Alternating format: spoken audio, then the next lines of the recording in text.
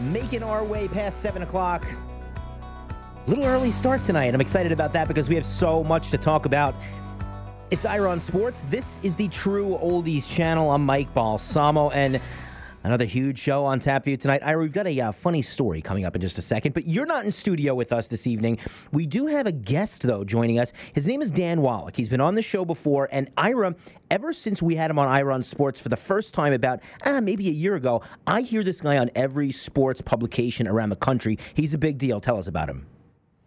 Well, he started his own first sports betting-focused law firm in Hallandale, and it's called Wallach Legal LLC, and he's a sports betting attorney. He's been, of course, on every show. He's been writing for the New York Times, the Washington Post, the Wall Street Journal, Sports Illustrated.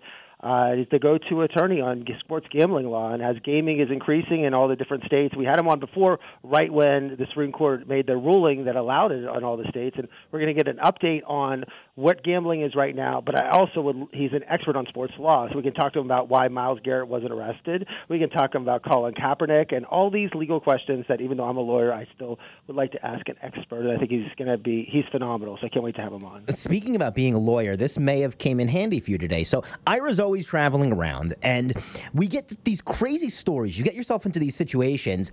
Today was probably the craziest of all because you were mistaken for an interstate drug dealer. Tell us about it.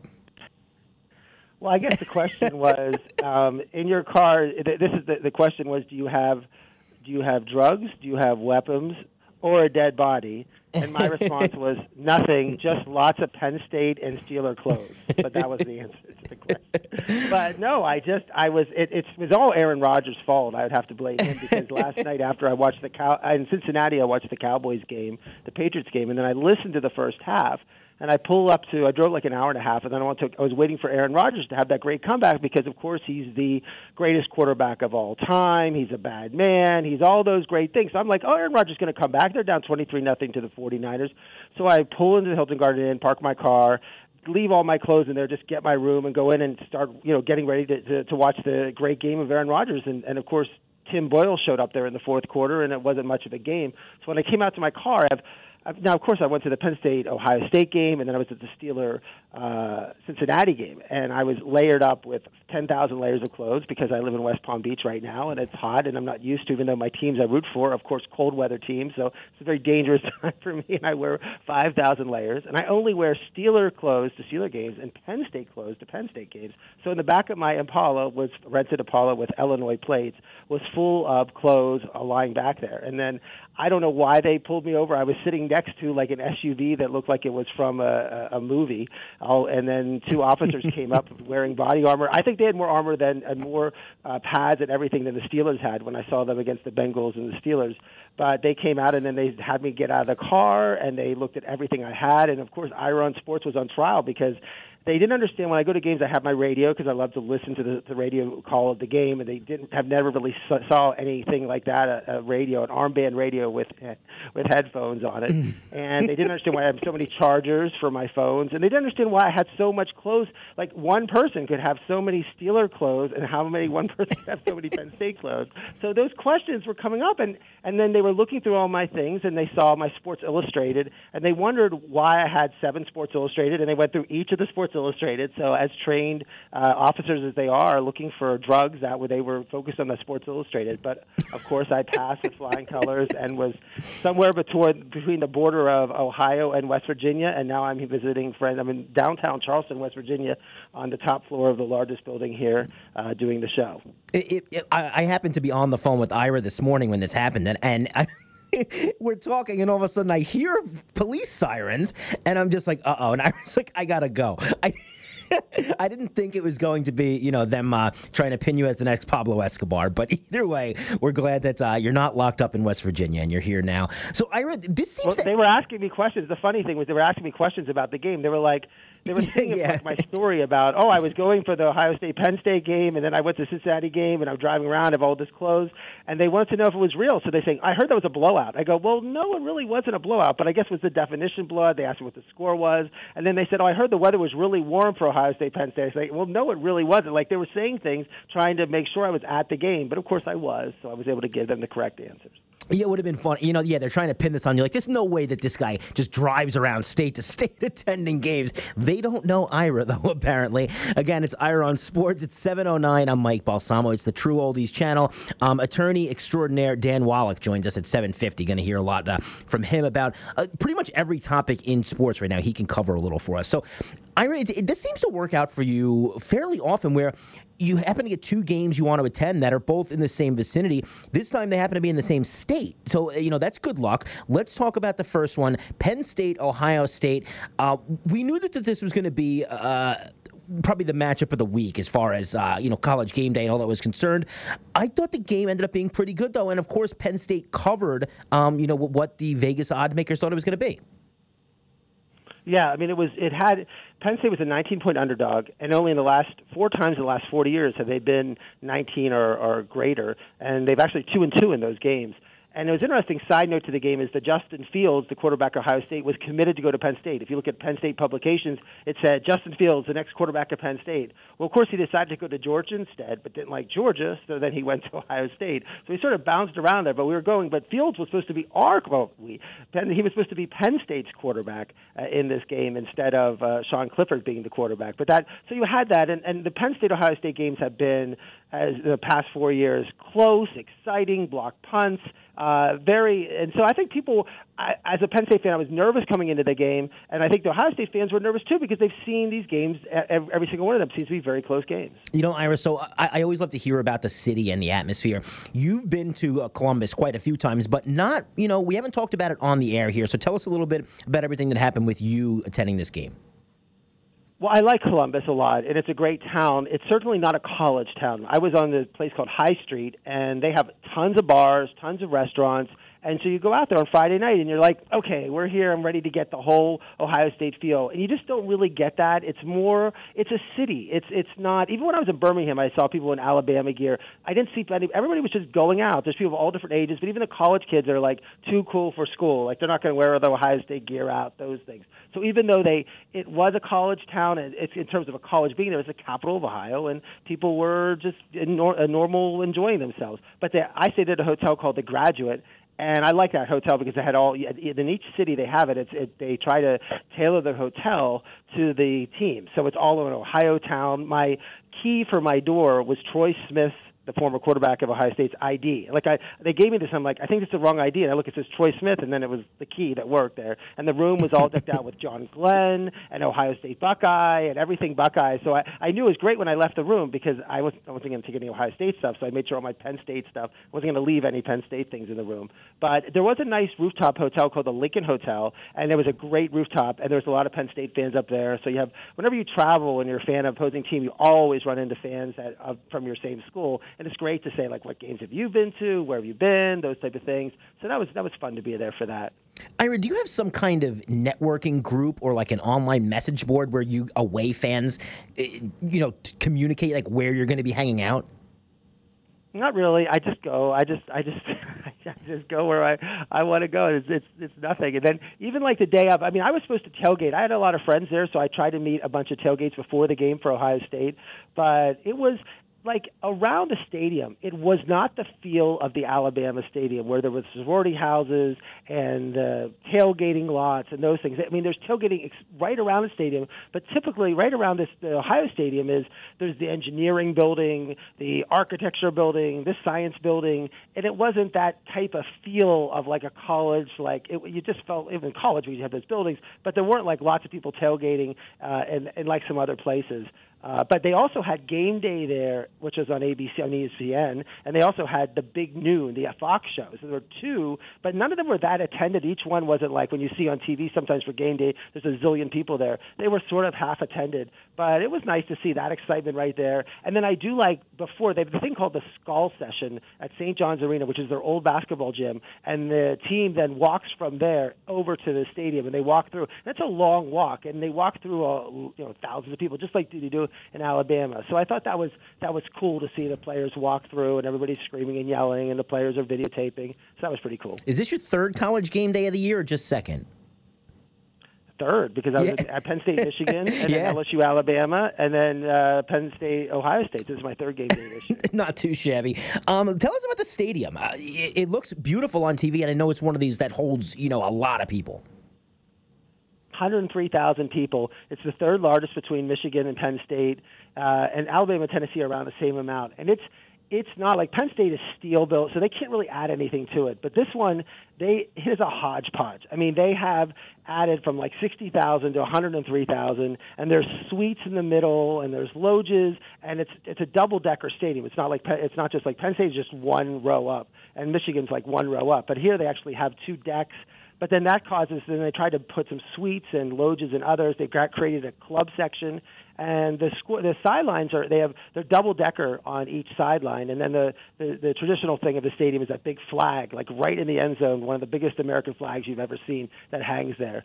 So, but it's an interesting stadium. It's a nice stadium, and historic. I mean, when the band comes down, like when the band rushes down off the field, they come from like the middle section, and they run down, and the drum major looks like he's 7 feet tall, and it's a big hat, and they're going crazy, and the band is really big. Like this is like some schools, the band is big. It's really big at Ohio State, and they make a whole big deal about doing the Ohio and dotting the I and seeing what happens there. I think Woody Hayes, Bob Hope, Jack Nicklaus, and everybody waits. They go like, don't do anything. They're going to dot the I. And that's why fans are there, like at Alabama too. The fans, when the band comes out, which is early in the game, like everyone's in the stadium. Like it's packed right when they go there. So it's that aspect of it. I love college football. I love all of this. Like I could eat it up forever. It's 7:16, Ira on Sports. This is the True Oldies channel. I'm Mike Balsamo. Let's get into the game, Ira. The first half, it was a little anticlimactic to me. I thought there was going to be a little more action. I thought either Ohio State was going to come out and run up 21 quick points, or I thought Penn State was going to keep it balanced. So tell us about that. Well, I think Ohio State was going to run 21 points. The problem was that they dominated Penn State the entire game. I mean, the entire first half. But the key was that Ohio State, when they were up 7-0, and they ran, I think it was a 13-play, 91-yard drive. Each play was a run by J.K. Dobbins or Justin Fields, the quarterback. And then they finished with, it was crazy. And he had one a 3rd and 12 when he had a 17-yard run that was great. But and that led them, 7-0 lead. Penn State went 3 and out. Chase Young. Now we're going to mention him a couple of times on this on my show, but he had 3 sacks for the game. He was 17 or 18 for the year. He really could be the Heisman Trophy winner. He was the best defensive player I've ever seen in person. He's enormous. He's fast and has great technique. He should be the number 1 player of the draft. Phenomenal player, and if there's ever a defensive player that could win the Heisman Trophy, it wasn't for Joe Burrow at LSU. And I think if Chase Young wasn't suspended for those 2 games, I think there's a chance that this kid could be the first pure. Now, Charles Woodson won it at Michigan State when he was a wide receiver and defensive back, but Chase Young could be the first defensive player. But the thing that really helped Penn State was the turnovers. I said going into this game, the only chance Penn State had was if Ohio State turns the ball over, and they drove the whole way down there again into ready to score, and Justin Fields fumbles the ball. Lamont Wade knocks it out. So it could have been 14-0, and then Penn State drove down, punted. I would actually gone for it, and Ohio State scored again late in the second quarter, making 14-0. Should have been 21-0, and at halftime they had 330 yards to Penn State's 64 yards. If you look at the score, 14-0, really not that bad. Yeah, exactly. I thought that it was going to be, 28, 35, nothing. And you got to give Penn State credit. It's bend, don't break, I guess. What about the second half? What happened? The second half, Ohio State drove it right down again. K.J. Hill scores a touchdown, make it 21-0. And then Penn State gets the ball back. And then Sean Clifford, their quarterback, he was getting hit the entire first half, but finally he got hit and just didn't get up. And I hurt his ankle. And Will Levis came in, who's the backup quarterback as a freshman, and a redshirt freshman. And I met Will Levis's parents last year at the Citrus Bowl, and they were both enormous. His mom and dad seemed like they were both over like 6'5". And Will Levis is huge. He's bigger than Sean Clifford. And his strategy with Will Levis was just run the ball. And I think it just created some matchups for Ohio State. They were confused because once he came into the game, so they're down 21-0. You have your backup quarterback in who really hasn't played all year, and suddenly he leads this drive down, and they make it 21-7. They're like, okay, we're still in the game. And then what happens next?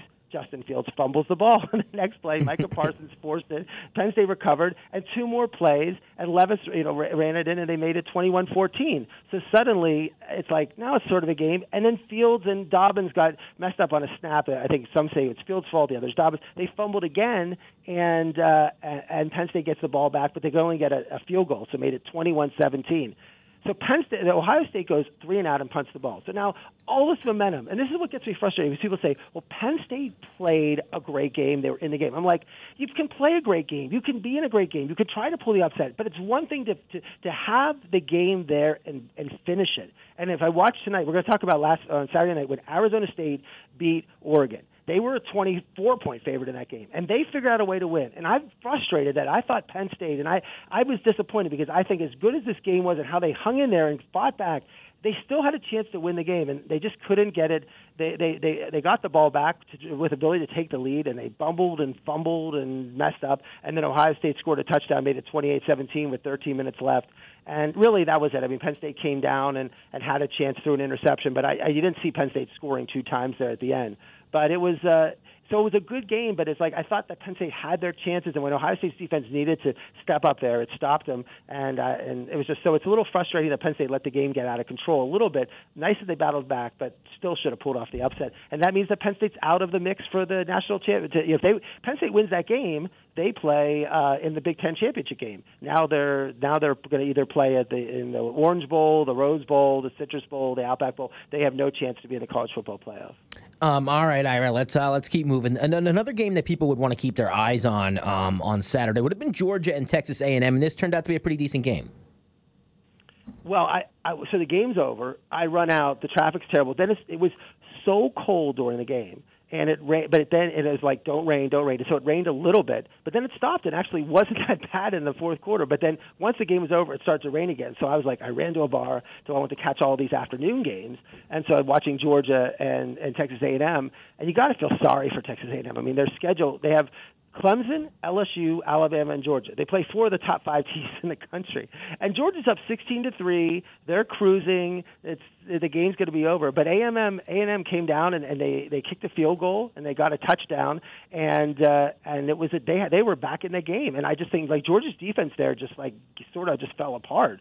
And they played great the whole game, and then they just fell apart. And then A&M did have their chance, but they could not.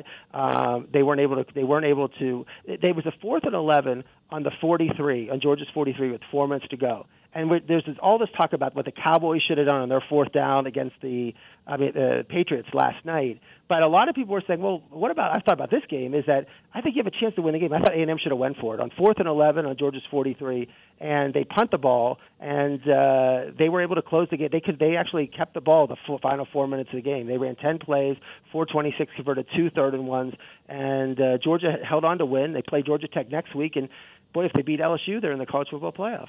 And, Ira, going back just a little bit, we talked about Chase Young, and maybe he will be the number 1 overall pick because you see guys like Fromm and like Justin Herbert had bad performances. Once again, like you said, Joe Burrow is going to make it tough. But with Tua's injury and the other 2, massive prospects not quite looking super, do you think it's that far-fetched that Chase Young would jump them? I don't. Well, look at Jake Fromm. Jake Fromm was Justin Fields transferred out of Georgia because they would not start Justin Fields over Jake Fromm. Jake Fromm came into this year as people saying he could be the number 1 pick in the draft. Yeah. He was 11 for 23 for 163 yards. Anybody who's watched him like the last 5 games, he's been on national television. He's looked terrible. Like you cannot see him. I mean, he's going to be worse than Mason Rudolph. You cannot see him playing an NFL quarterback. So he went from being the number 1 player in the draft to someone who was probably the 3rd or 4th pick in the draft. LSU played Arkansas, and they just had to keep rolling like they have been, and they didn't have a problem with that. Well, the only interesting thing about the game was that the line of 45 was the largest line in the history of the SEC, in an SEC game, which I thought that was whatever to say about how bad Arkansas was and how good LSU is. I was with a friend, and she's not big into college sports, and we're looking at this game, and she's like, is this broken? With 66-3 in this Alabama game? Yeah, that's what happens, and that's what did happen. Well, Mac Jones, everybody about the Alabama game was looking, can Mac Jones come in there, and is the team going to fall apart? And it just shows you how talented Alabama is. They come in there, they blew a Western Carolina team that they're supposed to win. But Mac Jones looked decent. He was 10 for 12 for 275 yards. They threw 3 touchdowns, and now it sets him up. I mean, that was actually Tua's injury. If Tua got hurt in the Western Carolina game, it would have been a disaster. But the fact that Tua was out, got hurt in the last game, and then he was able to then now have Mac Jones had a game under his belt to get ready for the Auburn game, I think that was key. So now it sets up for Alabama-Auburn for next week. Some people don't think Utah is that great, and you may not, but they did roll over Arizona. Well, that was a win. I mean, as we're going to talk about, our next game is Oregon. Utah needed that win. They blew them out. I mean, it was late at night. No one was watching the game. But it's so funny. I mean, it's going to be really interesting. We're going to go over this a little bit. I've done so much analysis of these teams. But Utah right now is like right on that edge of getting in that playoff. I mean, they announced in 2 weeks that Utah is in the semifinals. They're like, what? How'd that happen? But you got to stay up late to watch their games because their games are, I think every game is like a 10 o'clock game, and they probably end at like 1:30 or 2 in the morning. And then, yeah, it's the game that you knew we'd be talking about this one. It was the upset of the week in Oregon.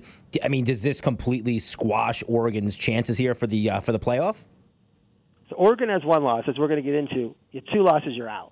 So Oregon had 1 loss, but Oregon seemed, the whole week, everyone keeps talking about Oregon would get it because Oregon's only loss was to Auburn. It was in August, and they had played, the schedule was better, they looked better in the games, and also they played in the playoffs before, so they have a name. Everything about Oregon felt like this was there, and they're 24-point favorites over Arizona State. Arizona State is coached by Herm Edwards. When Arizona State hired them, they're like, that's crazy, what a stupid hire. He hasn't coached college football in a million years. He's been a pro coach. He hasn't coached in pros in over a decade. But you can see how Arizona State, some games, it's an emotional, it's at home, they're excited, and they got up 24-7, and Herbert was awful. I mean, interception. I'm watching this game. He was terrible. He was just as bad as Jake Fromm and Mason Rudolph. I'm throwing them all in the same boat because they just throw these stupid interceptions across the middle and all those things. But then Oregon scores twice in 59 seconds, makes it 24-21. And you think Arizona State, you talk about leaking oil. That's like a car going around a racetrack, and it's like going 10 miles an hour while everyone else is going 200. And suddenly, on a 3rd and 16, Jaden Daniels, their freshman quarterback, throws an 81-yard touchdown bomb to take now like a 10-point lead in the game. And even though Oregon came down and scored, Arizona was able to hold on, get that first down at the end of the game. Always we talk about that, and hold on to win the game and knock Oregon out. And that was, again, these games are knockout games. But as someone who's like into this whole mix of like who's in and who's not, I mean, that was a humongous game. And it seems like every week we have that one game that comes out of nowhere. It's like, wow. And that was the game. Absolutely, it was. We were saying wow about Jalen Hurts, for the entire first half of the season. And then you look at a game like yesterday Saturday, and just the statistics just weren't quite there. Oklahoma did manage a win, though, over TCU. Oklahoma, we're going to talk about them, about their resume. They were up 28-17 on the TCU five-yard line. In the fourth quarter, this game is over. It's 28-17 to the 5-yard line. They're going to blow it out. What does he do? He throws a pick six. They come back. What does he do again? He gets it all the way down to 39. He fumbles again. So they're just barely holding on. I mean, TCU definitely had a chance to win this game. And again, Oklahoma's favored by, I think, 18, 19 points. But they dominated statistically. Had 30 first downs to 11 first downs, 511 yards to 204. But Hurts has been turning the ball over with fumbles and interceptions. And the way they do it, they're a running team. I mean, Oklahoma runs the ball. He had 28 carries for 173 yards. Kennedy Brooks, their running back, had 25. So they had 53 carries between them. They're a running team, not a passing team with like they had with Kyler Murray and Baker Mayfield. But Oklahoma's still in the mix, as we talk about, but they don't look good. I mean, if the eye test, when you look at an Oklahoma game, you're like, oh my gosh. I mean, they're just turning the ball over. They're letting these teams that are bad stay in it. So again, on your resume, it's not a good thing on your resume. Let's talk about Minnesota Northwestern real quick. This one was got a little out of hand. Well, I'll link the Minnesota and Wisconsin games. They both won, so that sets up next week when they play each other for the Big Ten West Championship for the right to play Ohio State. So even if Ohio State loses to Michigan, they're in the championship game. But now Minnesota with one loss plays the 2-loss Wisconsin team, and Minnesota has surprised and did whole year long, and it was a win that they had to do. And Northwestern at 2-9 was disappointing. I mean, Pat Fitzgerald's one of the best coaches in the country, and it's just this year just got away from him. And from Wisconsin, their win over Purdue, 45-24. Jonathan Taylor, 28 carries, 222 yards. He now has 5,856 yards, which is the most as any running back has ever had through 3 seasons. And you might see that, and it's not perfect, correct, because they're playing more games now. And the people back in, even Herschel Walker was only playing 12 games a year. They weren't playing the 12 games plus the conference championship games, plus 2 playoff games, and all those other games that those stats count. So it's really unfair to say, okay, we had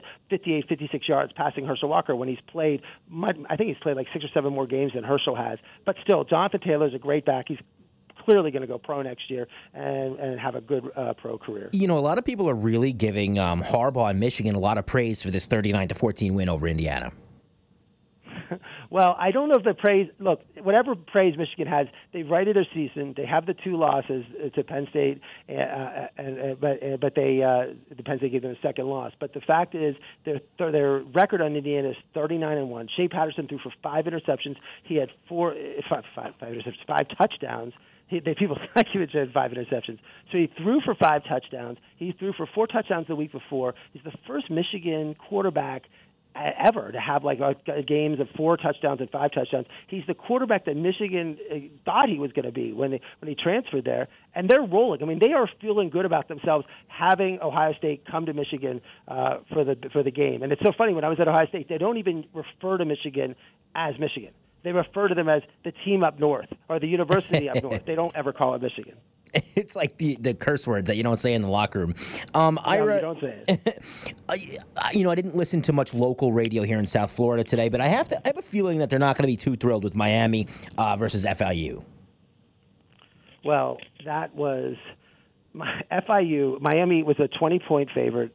We just need to say this: FIU had no chance to win this game. The fact that they were only a 20-point favorite in the game tells something about how poorly Miami has played this year, when they really should be a 40 to 50-point favorite. They played at the Marlins Stadium. That's where the Miami Hurricanes used to play, and they had a 58-game consecutive game winning streak. And Miami goes down 23-3, and then they come back in the fourth quarter and make it a little closer. But you're down 23-3 to a team.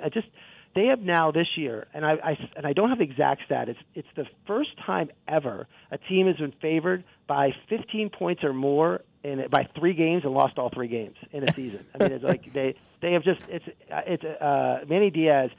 He's excited. He's enthusiastic. The team, they've had some good wins this year, but they're 6-5. But this loss was terrible. I mean, this is a loss you just cannot lose to Florida International University. You just cannot when you're Miami playing FIU. It's just a disaster for them, and horrendous loss. No, it's supposed to be one of those games that when you make your schedule up for the year, like, well, here's one of our wins. We're doing these guys a favor by even playing them. We talked on this show, I guess maybe 8 weeks ago, that Manny Diaz's job not in jeopardy at all. Do you think they're looking at it a little differently today? Look, yes. I think you can't lose. I think it's like one of those games where you just cannot afford to lose. You just cannot afford to lose a game like that.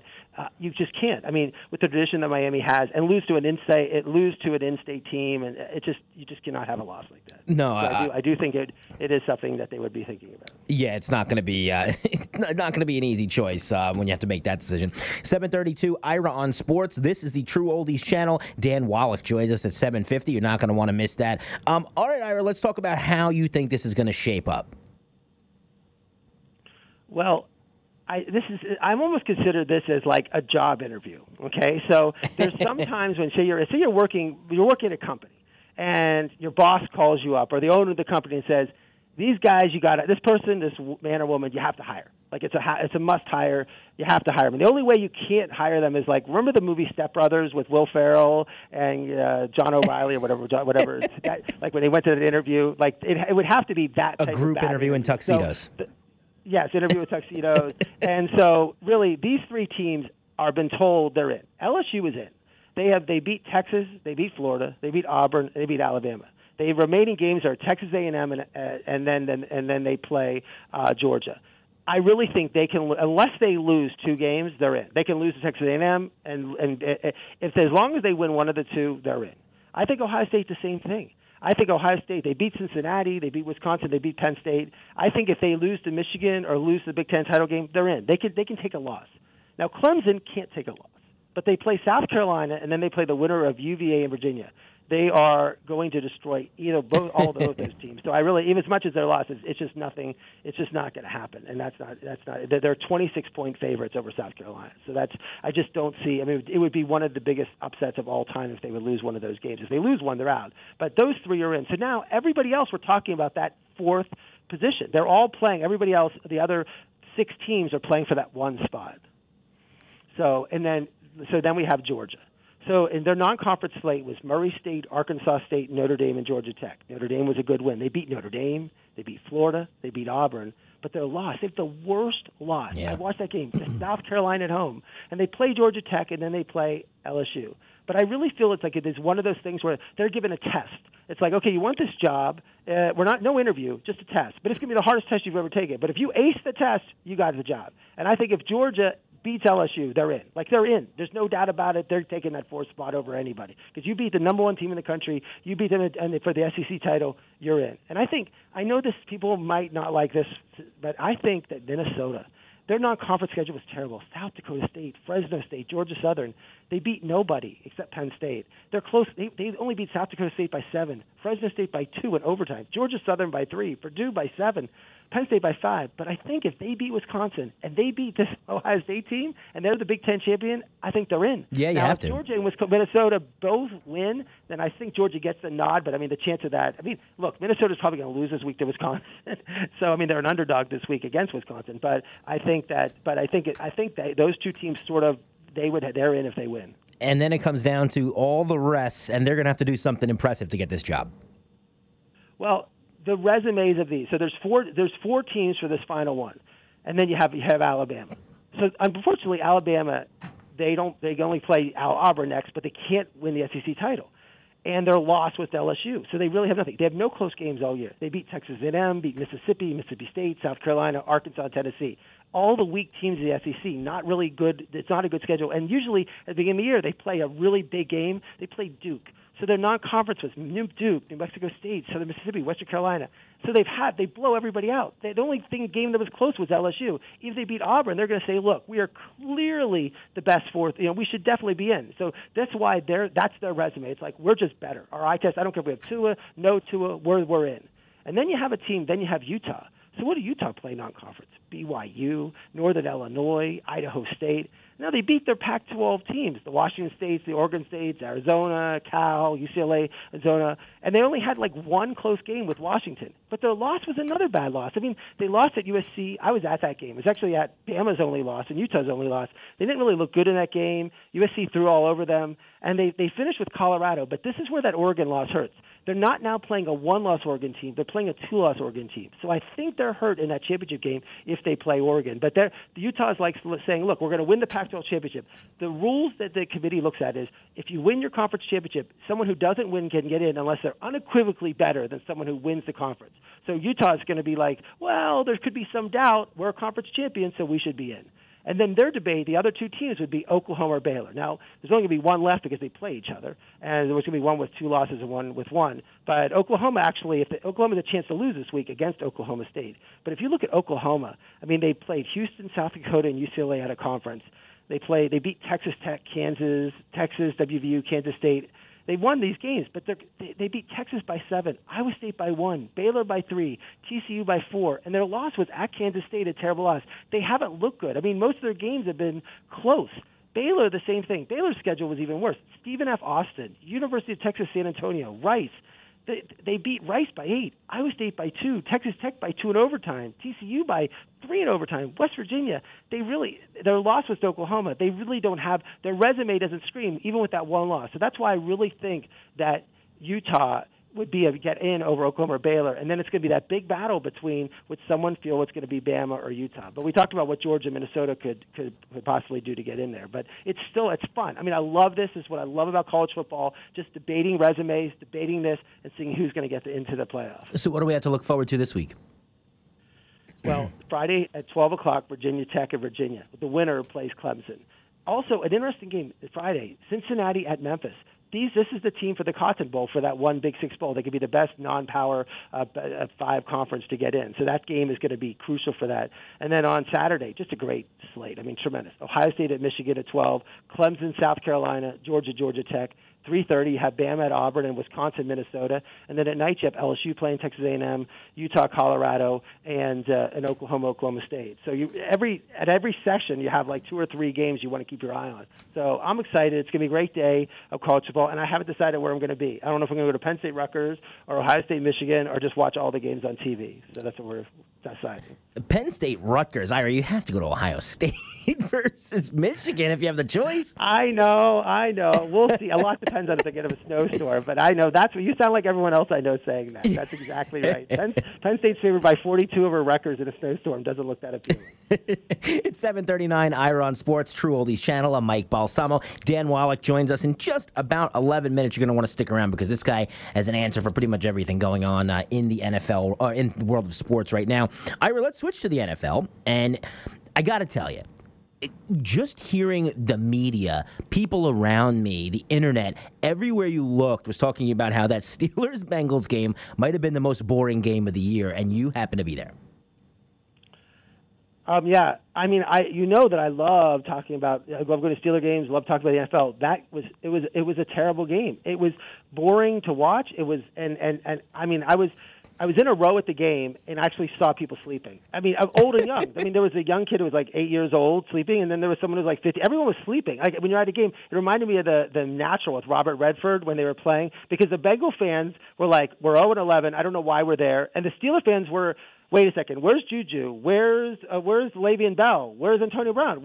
Is this a preseason game? Like, it almost literally looked like a preseason game, not a regular football game. And there was when you're at a game and there's nobody there in this huge stadium. It was like there was nobody in my row. There was nobody in the row behind me. There was nobody in row anywhere. And it was the biggest cheer was when was the quarterback, Duck Hodges, their backup quarterback, was announced to come in for the Steelers, because all the Steeler fans cheered. Because the Bengal fans were not cheering one way or the other. They weren't booing. They weren't cheering. It was just nothing.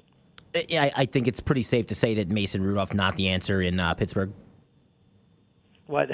No, clearly not the answer at all. I mean, what happened during the game was that this is what I think happened to Mason Rudolph. Mason Rudolph had he came in as a second-round draft pick from Oklahoma State. When he was drafted, Ben said, we need help, we don't need him, we shouldn't have drafted him. But people like him in the locker room. He's very popular. He worked really hard last year. He comes back this year. People said he looked great in preseason. He looked great at training camp. The Steeler coaches were very high on him. Everybody was high on him. And Ben gets hurt. He steps in and plays well those first couple games. But when he got the concussion, you saw with the face mask taken off and everything. Then he sat out the San Diego game, and then he came back. I think they rushed him back a little too much. He has not been the same player since he got the concussion. And I'm not saying he was that great before, but he hasn't really been the same. And then you had the whole Cleveland disaster, and then all last week with him being in the fight with Cleveland, not getting suspension. Should he had the suspension? Myles Garrett said he used a racial epithet, and he denied it, and back and forth about that, and answering all those questions. I don't think his mind was ready for this game. I don't really think he should have played in the game, and he just looked. I mean, he's now thrown 5 interceptions in 5 games. I don't think he's ready for this game. He's a guy that when he makes a mistake, comes back. He's looking at the iPad they have. He's just too wound, too tight, and he got pulled from the game on a pass where he went back to pass, and he threw it, and the ball bounced to DeAndre Johnson. There was no rush. Nobody was rushing. DeAndre Johnson was staying there right in front of Mike Tomlin. And the ball was like if you're in the ocean and you want to skip a rock. That's what he tried to do. Is this like bounce passes? Because it bounced. It wasn't like he could even. It just bounced like 5 yards in front of him. And I'm looking at Tomlin, and immediately Tomlin turns around to some coordinator and said, like, he's done. He's finished. I mean, that was it. I feel bad for Rudolph. I was there. We'll talk about when I was there for the warm-ups, which is amazing to watch. And he looks great. He's tall. He's strong. Throws a great ball. But once the game action comes in, has been a complete mess. Delvin Hodges comes in and throws a touchdown on his first throw too. Didn't make Rudolph look good after that. You want to talk about that game anymore? Or you want to move on? Yeah, no. Let me go in. I did think it was interesting to be there. I think that the stadium is different. It's weird. It's right next to the freeway. And so when you walk in the stadium, there really is not the tailgating that you expect. It's like warehouses and other things. It's just not an exciting place. Now, by the baseball stadium is where they have all the bars and restaurants, but I like to see him. It's a new stadium. It's pretty. The club level is beautiful. There was nobody in there. It was pretty empty. It's much better than the Steelers Stadium, much better than Ravens and Browns. A great stadium. And so I enjoyed being there. I was lucky. I got to go in the field before the game, and I did that once before this year, and it was tremendous just to be literally there was nobody on the field. And I'm standing there watching the Steelers warm-up like an inch away from them, and even T.J. Watt was like, hey, hey, hi, how you doing? Like, it's just talking to me before the game. But I love how the Steelers, like, hit before the game. I mean, you could see their defense is fired up. I mean, they were, like, pounding. Like, Bud Dupree, number 48, if you watch him, he is enormous.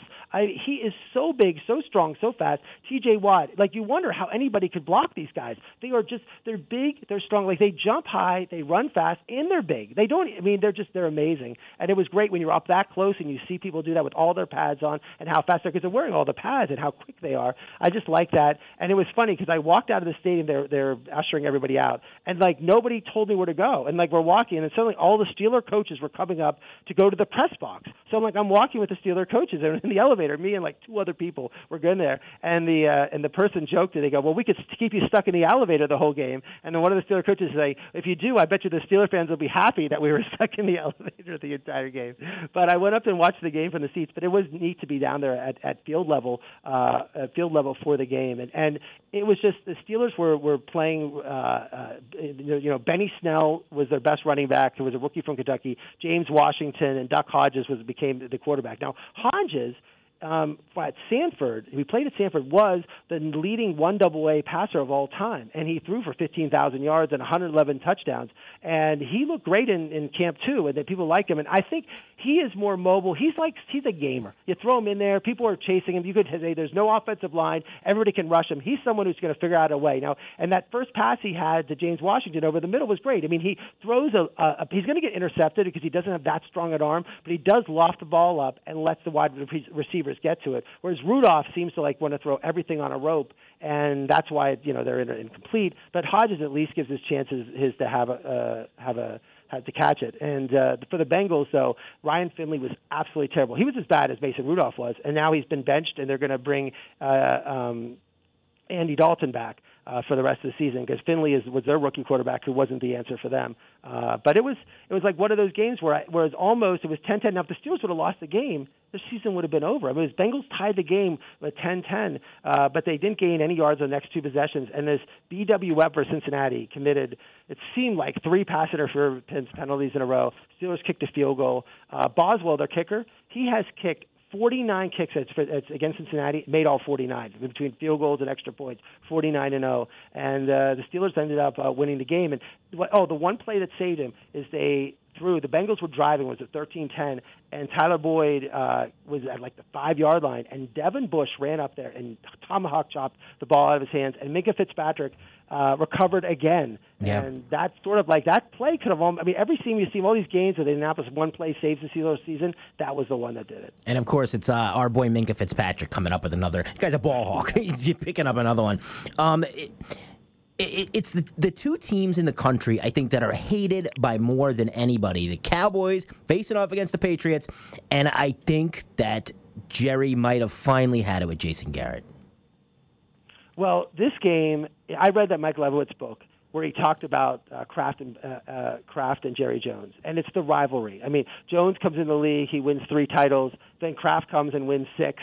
And Jones gets inducted in the Hall of Fame. And you read, and Mark Leibowitz interviewed both of them, and they both were like, what's Jerry doing? What's Robert doing? What do you say? They're so it's a competition. So when I think Jerry Jones comes up there, they play a game in New England. He's at Robert's house. He sees the 6 Super Bowl trophies.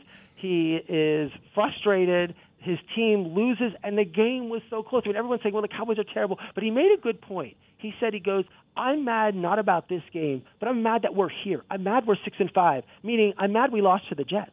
I'm mad that we had that type of game. Like, I think he's like, why couldn't we, I'd rather come into this game with 2 losses and have this be our 3rd loss, or come into the game with 1 loss and have this our 2nd, not be 6-5. But I've never heard an owner ever throw so much. He goes, the coaches had a team to win this game. They had the players, and it's 100% on the coaching, 100%. Now, of course, they're outcoached by Bill Belichick, but I don't know it's all entirely coaches. I mean, if you look at the stats, they were equal. I mean, Tom Brady is phenomenal, and everyone wants to criticize him, but you talk about game managing. The weather was 20-mile-an-hour winds. It was 30-degree temperatures. It was a total mess out there. He's thrown to Jacoby Myers. There's no other wide receivers but Edelman out there, and you can just see how Brady was able to. He didn't throw the interception. He didn't get the punt block, whereas Dallas had the punt block. I think they were mad about the punt block that led to the first touchdown, and they're mad about Dak's interception. and throwing that. But they really, and both teams missed field goals at the end of the game during the first half and in the second half. It was just bad weather conditions, and Brady in New England did it best. And the whole debate of the game was Dallas on 4th and 7 with 6 minutes to go, on New England 11, where they went for the field goal to make it 13-9 instead of going for a touchdown. I don't know. It was 6 minutes to go. I didn't really think they needed to go on 4th and 7, but a lot of people criticized that. I thought that was a smart move because they got the ball back on the 25 with 2 minutes to go, but they were unable to move it. I mean, they had that one play where they converted a fourth down, but there was a penalty, and then they just turned the ball over on downs. But they still had the ball with 2 minutes to go in relatively okay field position to try to score a touchdown. So I won't criticize them that much, but it was a game. I mean, clearly, look, the Cowboys, if they make the playoffs, they go to the Super Bowl, Jason Garrett can save his job. But he definitely, the criticism, I've never heard criticism like that before. Just about a minute or two away from getting Dan Wallach here on the line on Ira on Sports. We'll be standing by for that. Ira, let's go to the Thursday night game. Houston versus the Colts. This one, I had a feeling it'd be close division matchup, and surely it was. Well, it was a game that Deshaun Watson really made the pass that he needed to make, and to Hopkins there in the fourth quarter to take the lead. And the Houston defense was unimpressive. A lot of times in the season actually came up big and looked really good there at the end.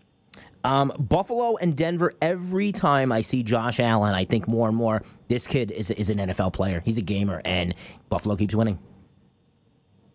Well, Josh Allen they're 8-3. They're beating the teams they're supposed to beat. They got Devin Singletary of FAU. He's running 21 carries, 106 yards, and Denver's terrible. And but these teams, as you look at some of these records, like why is Buffalo 8-3? They have won the games against the bad teams. They have the Jets and the Dolphins, and you win those type of games, and that's why you're 8-3. And Josh Allen's looking like he's emerging. I mean, if you're looking at all those quarterbacks from the quarterback classes, the Sam Darnells, the Josh Rosens, Josh Allen's looking good, and he's not. What I like about it is he's not carrying the ball so much. He's not running it. They're actually using the running backs. He's going back. He's being like a normal quarterback and not trying to carry the ball 20, 25 times a game. I think and their defense is playing great. And I got to give Frank Gore credit. He passed Barry Sanders to be third on the list. Emmett's number 1 in terms of all-time rushing yards. Walter Payton number 2, and Frank Gore number 3, future Hall of Famer. Absolutely super cool that Frank Gore, local South Florida guy, getting it done in that game. He said he didn't even know it till after the game. Then he saw it on the Jumbotron. Such a humble, awesome guy. Cleveland and Miami. I thought Miami would keep this one a little bit closer, Ira, but they didn't, and Cleveland blew them out. Well, I think it was one of these weeks where I think the Steelers, they did not handle the incident too well with Pouncey being suspended and Mason Rudolph. I mean, the point was that the Steelers fans wanted Mason Rudolph to be suspended, not for this poor play. The Browns seem to have been galvanized, and especially the offense.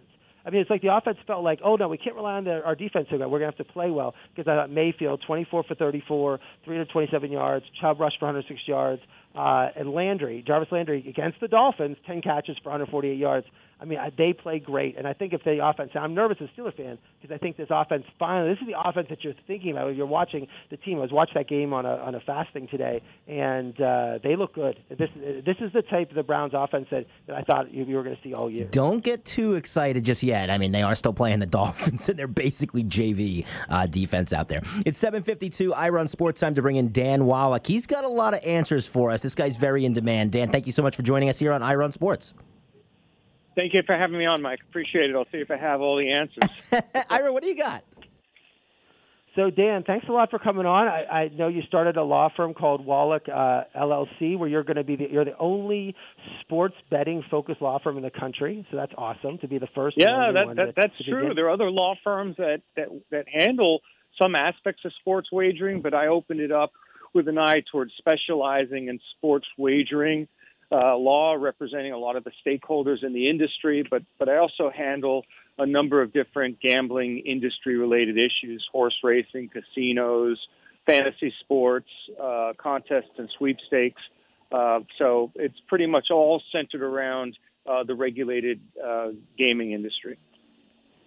That's great. And when we've had you on, I guess, was it a year ago when the Supreme Court ruled that the states now, it doesn't have to be Nevada is the only state that really allowed full casino gaming. Tell us where we are since the ruling and what's happened across the country.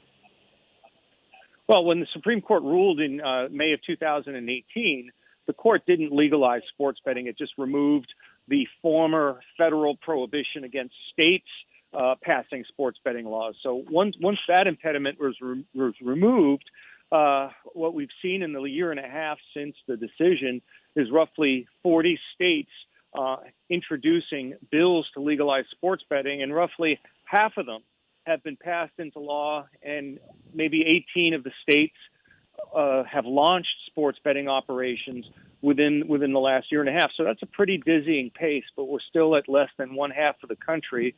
And some of the major states that are still on the outside looking in are, of course, Florida, Texas, California, Ohio, Michigan, and New York only has land-based sports betting at about 7 upstate area casinos. There's no mobile betting and nothing in the southern part of the state in New York City. New Yorkers have to go across the George Washington Bridge or through the Lincoln Tunnel to bet legally while they're in New Jersey. So some of the biggest, states and the biggest markets, Massachusetts is another one, have not yet passed sports betting laws. So that's the next wave of states that we're anticipating.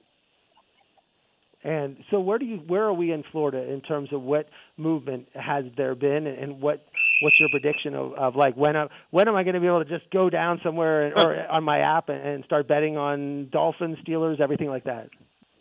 Well, I don't want to encourage you to go into the illegal marketplace, but I think for the rest of 2020, the smart money is probably on nothing getting done. And Florida is unique in two important respects. I'm talking about from a legal perspective. There are two barriers that are potentially impeding sports betting becoming legal in this state. Number one is the state constitution. Last year, Florida voters overwhelmingly passed a measure that would take the subject of casino gambling expansion and put that exclusively in voter control. And there are many people who think that sports betting as a casino amenity is something that would be captured by the definition of casino gambling. So in order to legalize it, you have to go through the voters in a statewide referendum, basically a ballot question. I'm in the other camp. I don't believe that casino gambling is the same thing as sports betting. They're two different verticals. They're defined in different ways, but it's still a barrier. And as long as there's the threat that there will be litigation over any sports betting law, I think it makes some lawmakers potentially skittish. And then there's the second barrier, which is the Seminole Tribe's gaming compact with the state of Florida, which grants the tribe exclusivity in certain forms of gaming and protects them from any gambling expansion outside of what is already allowed. So if Florida goes ahead and passes a sports betting law, there's a concern that it will trigger a violation of the Seminole Tribe's compact and give the tribe the right to withhold, hundreds of millions of dollars in revenue sharing payments. So Florida has obstacles that most other states don't have, namely the constitutional issue as well as the tribal issue. Right, and that's one thing I see in New York. I saw that where New Jersey right now is past Las Vegas in terms of betting. There's more money being bet in New Jersey than all of Nevada, which is it's not because New Jersey is such a populous state. It's not because New Jerseyans are crazy about sports betting, but New Jersey is drawing in the New York City consumers. So the Garden State is basically capturing, market share that otherwise would belong to New York State through New York City. So New Jersey's performance is certainly going to maybe, mirror or at least exceed Nevada's, largely because they have a stranglehold over the New York City, New Jersey, tri-state area. There's no gambling and there's no sports betting in Connecticut, very little of it in New York State. And then New Jersey has all those mobile betting opportunities. So New Jersey is really packing a triple punch because they can draw in from, the 10 million plus New York City greater metropolitan area. So we're talking to Dan Wallach of the Wallach LLC law firm, the only sports betting law firm in the country. We appreciate you coming on and one of the top experts in sports law. And so when Myles Garrett hit Mason Rudolph over the head with the helmet a week ago, I was at the game. People next to me was like, someone said, who was Steelers fans, were like, he has to be arrested. And then everyone's like, why isn't he being put in jail? Where are the police? And I'm like, it's not going to happen. But I thought about one of the days I took sports law in law school in terms of the time when, like, what would have to happen on a field, and when it has happened, when a player has actually been arrested for an on-field action, not off-field action, but actually something that happens on the ice rink, on the basketball court, on the football field. Well, most of these on-ice, on-court incidents occur in furtherance of the object of the game. I mean, 35 years ago, maybe 50 years ago, I'm dating myself, but when the Philadelphia Flyers gooned it up against the New York Rangers and basically used their physical, thuggish players to beat up on the weaker players, they weren't getting arrested or being charged with assault because what they were doing, while it was sort of in violation of the rules of the game, arguably it was in furtherance of the object of the game, which is to win. And when if we're talking about hockey fights or after whistle skirmishes, those are sort of associated with the underlying object of the game. But swinging your helmet at a player as a weapon, there is no nexus between that act and trying to win the game. So eventually, we will see. I think it's depending on the incident. But if Rudolph had suffered a serious head injury, yeah, I think Myles Garrett would have been arrested. He's very lucky that there were no ensuing serious injuries. So he's lucky he didn't get arrested. But the issue of NFL discipline is somewhat complicated by virtue of the fact that he was suspended indefinitely without a set punishment. And it does kind of beg the question, are there any standards here? Is the league simply just, making these disciplinary decisions, basically, by the seat of their pants without having a definable standard? I mean, surely he should serve a minimum of 6 games, but suspend him for 6 games, suspend him for a season. To simply say it's an indefinite suspension basically is the equivalent of, as long as the NFL feels like having him on the sidelines, he's ineligible to play. And I think that kind of strikes at the heart of the difficulty in the relationship between the players' union and the NFL, since some of these disciplinary decisions are not rationally tied to any set standard. So one last question, Dan, is one of the topics that we haven't covered a lot on my show would be Colin Kaepernick, but it's probably discussed more than anybody. And last week, Colin was invited, and it seemed like he had a deal with the NFL to have a tryout, or not a tryout per se, but a sort of an exhibition where he was able to show a training camp aspect. I don't know what they were going to call it, a workout really, for all the teams to watch him play. And 24 teams were supposed to come. At the last minute, he changed his mind and moved to a place an hour away, and only 8 teams went. Yeah. Talk about why did the league have this workout for Colin when they really has never? It's almost unprecedented for any player ever to have this. And was the league trying to avoid a collusion claim? And what were some of the aspects of that? Well, Ira, you're absolutely right. In the history of the National Football League, I'm not aware of any precedent of the league holding a workout solely for one player who's an experienced NFL player. The league does.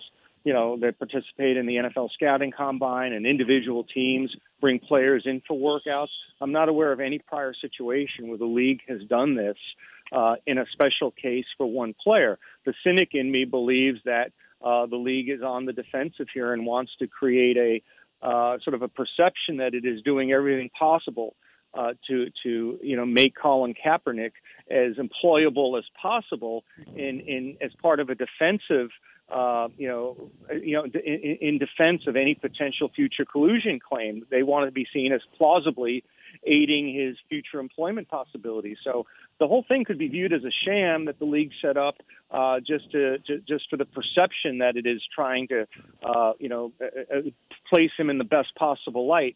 But the real another reason the league may have done this investigation or commenced this workout on a league basis is because if individual teams had brought him in for a workout, 40 to 60% of the fan base We live in such polarized times that no matter who the team is, there is a significant percentage of that fan base that believes that Colin Kaepernick, shouldn't be in the NFL anymore. And if a team were to bring him in for a tryout, it would risk alienating a certain percentage of their own fan base. So having the league do it, in some ways provides the individual teams with the cover to be able to watch the workout and evaluate Kaepernick for themselves.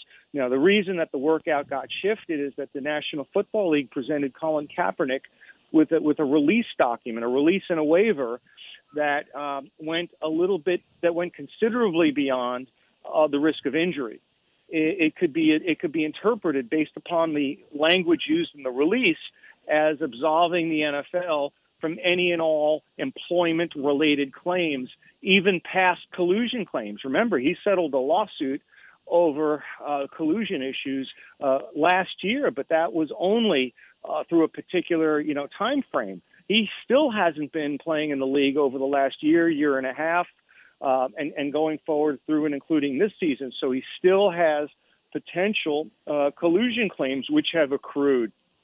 And the release that the league wanted Kaepernick to sign was so broad that he could be, in essence, giving up any future collusion claims for past discrimination, for past collusive efforts. And, from his perspective, he wanted to grant the NFL a release on anything relating to the risk of physical injury. But what he wasn't willing to do was waive employment-related claims. And given the relationship and the litigation history between the league and Kaepernick, I think the league should have anticipated that was going to be a non-starter. So, anyway, Dan, I hope to have you on again. I mean, there's so much we could talk about, and I really appreciate you coming on. I know you're super busy.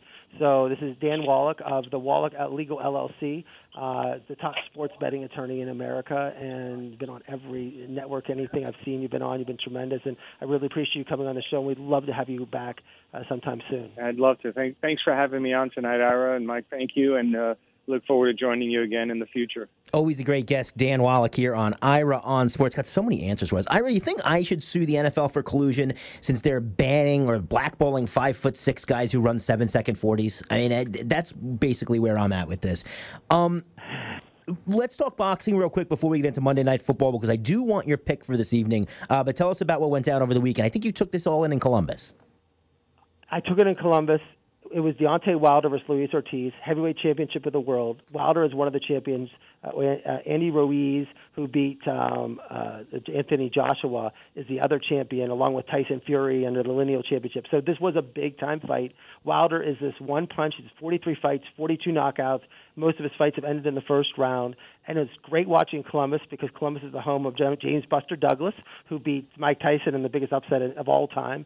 And Wilder's a crazy fighter in terms of people have never given enough credit. He really doesn't box well. He doesn't have a boxing game. He just probably throws one of the hardest punches we've ever seen anyone ever throw. And he just waltzed through 7 rounds, doesn't really get hit. And then in the 7th round, you're like, Ortiz. I had Ortiz winning every single round in the 1 through 6. 7, and most of the judges had it the same way, 5-1 or 4-2. And the 7th round, he just got too close, and one punch knockout. Knocked him down and knocked him out to a count of 10, and Wilder defends the title. And now he's set for this rematch against Tyson Fury. They fought last year. It was one of the best fights I've ever seen, February 22nd. They're going to have a rematch between Tyson Fury and Wilder. 2 enormous. They're each 6'7", 6'8", 200. These are the heavyweight guys, and it's going to be a great match. And then Joshua and Ruiz have their rematch on December 7th. So it was fun to watch. I love watching boxing matches in bars with enthusiastic fans, and it was great to be there in Columbus and watch the fight at the home of James Buster Douglas. Ira, Monday Night Football tonight. The line is 3.5. Baltimore is giving the Rams in their house. I say that's fair. I can't really debate that too much, but I do think that the Ravens win this one, and I think they win it handily. I think it's by a touchdown or so. What's your take? Well, look, the Rams' defense has been papier-mâché. And if the Ravens just have been doing what the Ravens have been doing like this entire season, when you saw it against the Patriots and they just run the ball, they're going to just control the action. It's not going to be a long game. because the Rams have proven they can't really do anything on offense. They're not. This is not the Rams of last year, and they can't. They have trouble running. But Todd Gurley is not Todd Gurley, and Mark Ingram's just going to run the ball, and Lamar Jackson's going to run the ball, and they're just going to control the clock. It's going to be like Ohio State. It could be like 21-0 at halftime. But I just don't see the Rams. The Rams have not shown an ability to pass the ball, and Jared Goff does not like to get hit, doesn't like pressure, and the Ravens defense. And I agree with you. This has a feel of like a 28-7 game. I mean, that's for the Ravens to win. But I mean, maybe the Rams are going to find their magic. It's a must-win. We talked about this earlier. Yeah. They're 6-4, and with the Vikings being 8-3 and the Packers being 8-3, and the Seattle at 9-2. The wild card spot is 8. That's the number. There's going to be 5 games left. You cannot. They can't be at 6 wins and everyone else at 8 with only 5 to go. This is a must-win for the Rams tonight. Ira, we are just about out of time. You said you're debating on some college games. What about NFL or any other plans for the week? Cleveland Steelers. So I'll go to Cleveland Steelers on Sunday. I'm pumped. Huge rematch of the two teams. The rivalry has been ratcheted up a notch, but hopefully there's no Mason Rudolph. I would not put Mason Rudolph in for that game. I think Duck should start, and the Steeler fans want him to start, and I just think he's the right quarterback for this type of game. It's going to be a fun game to watch on Sunday, and it was flexed out of the time slot, so it was moved to 1 o'clock, and it was supposed to be, I think, a 4 o'clock game, but hopefully people can see it. But it's going to be a good game, so I'll be at the Cleveland-Pittsburgh. Yeah, the NFL didn't plan on Cleveland and Pittsburgh seasons turning out quite the way it did. I can see why they flex him. I want to thank Dan Wallach so much for popping by. On behalf of Ira, I'm Mike. I'll talk to you next Monday night. Ira on Sports.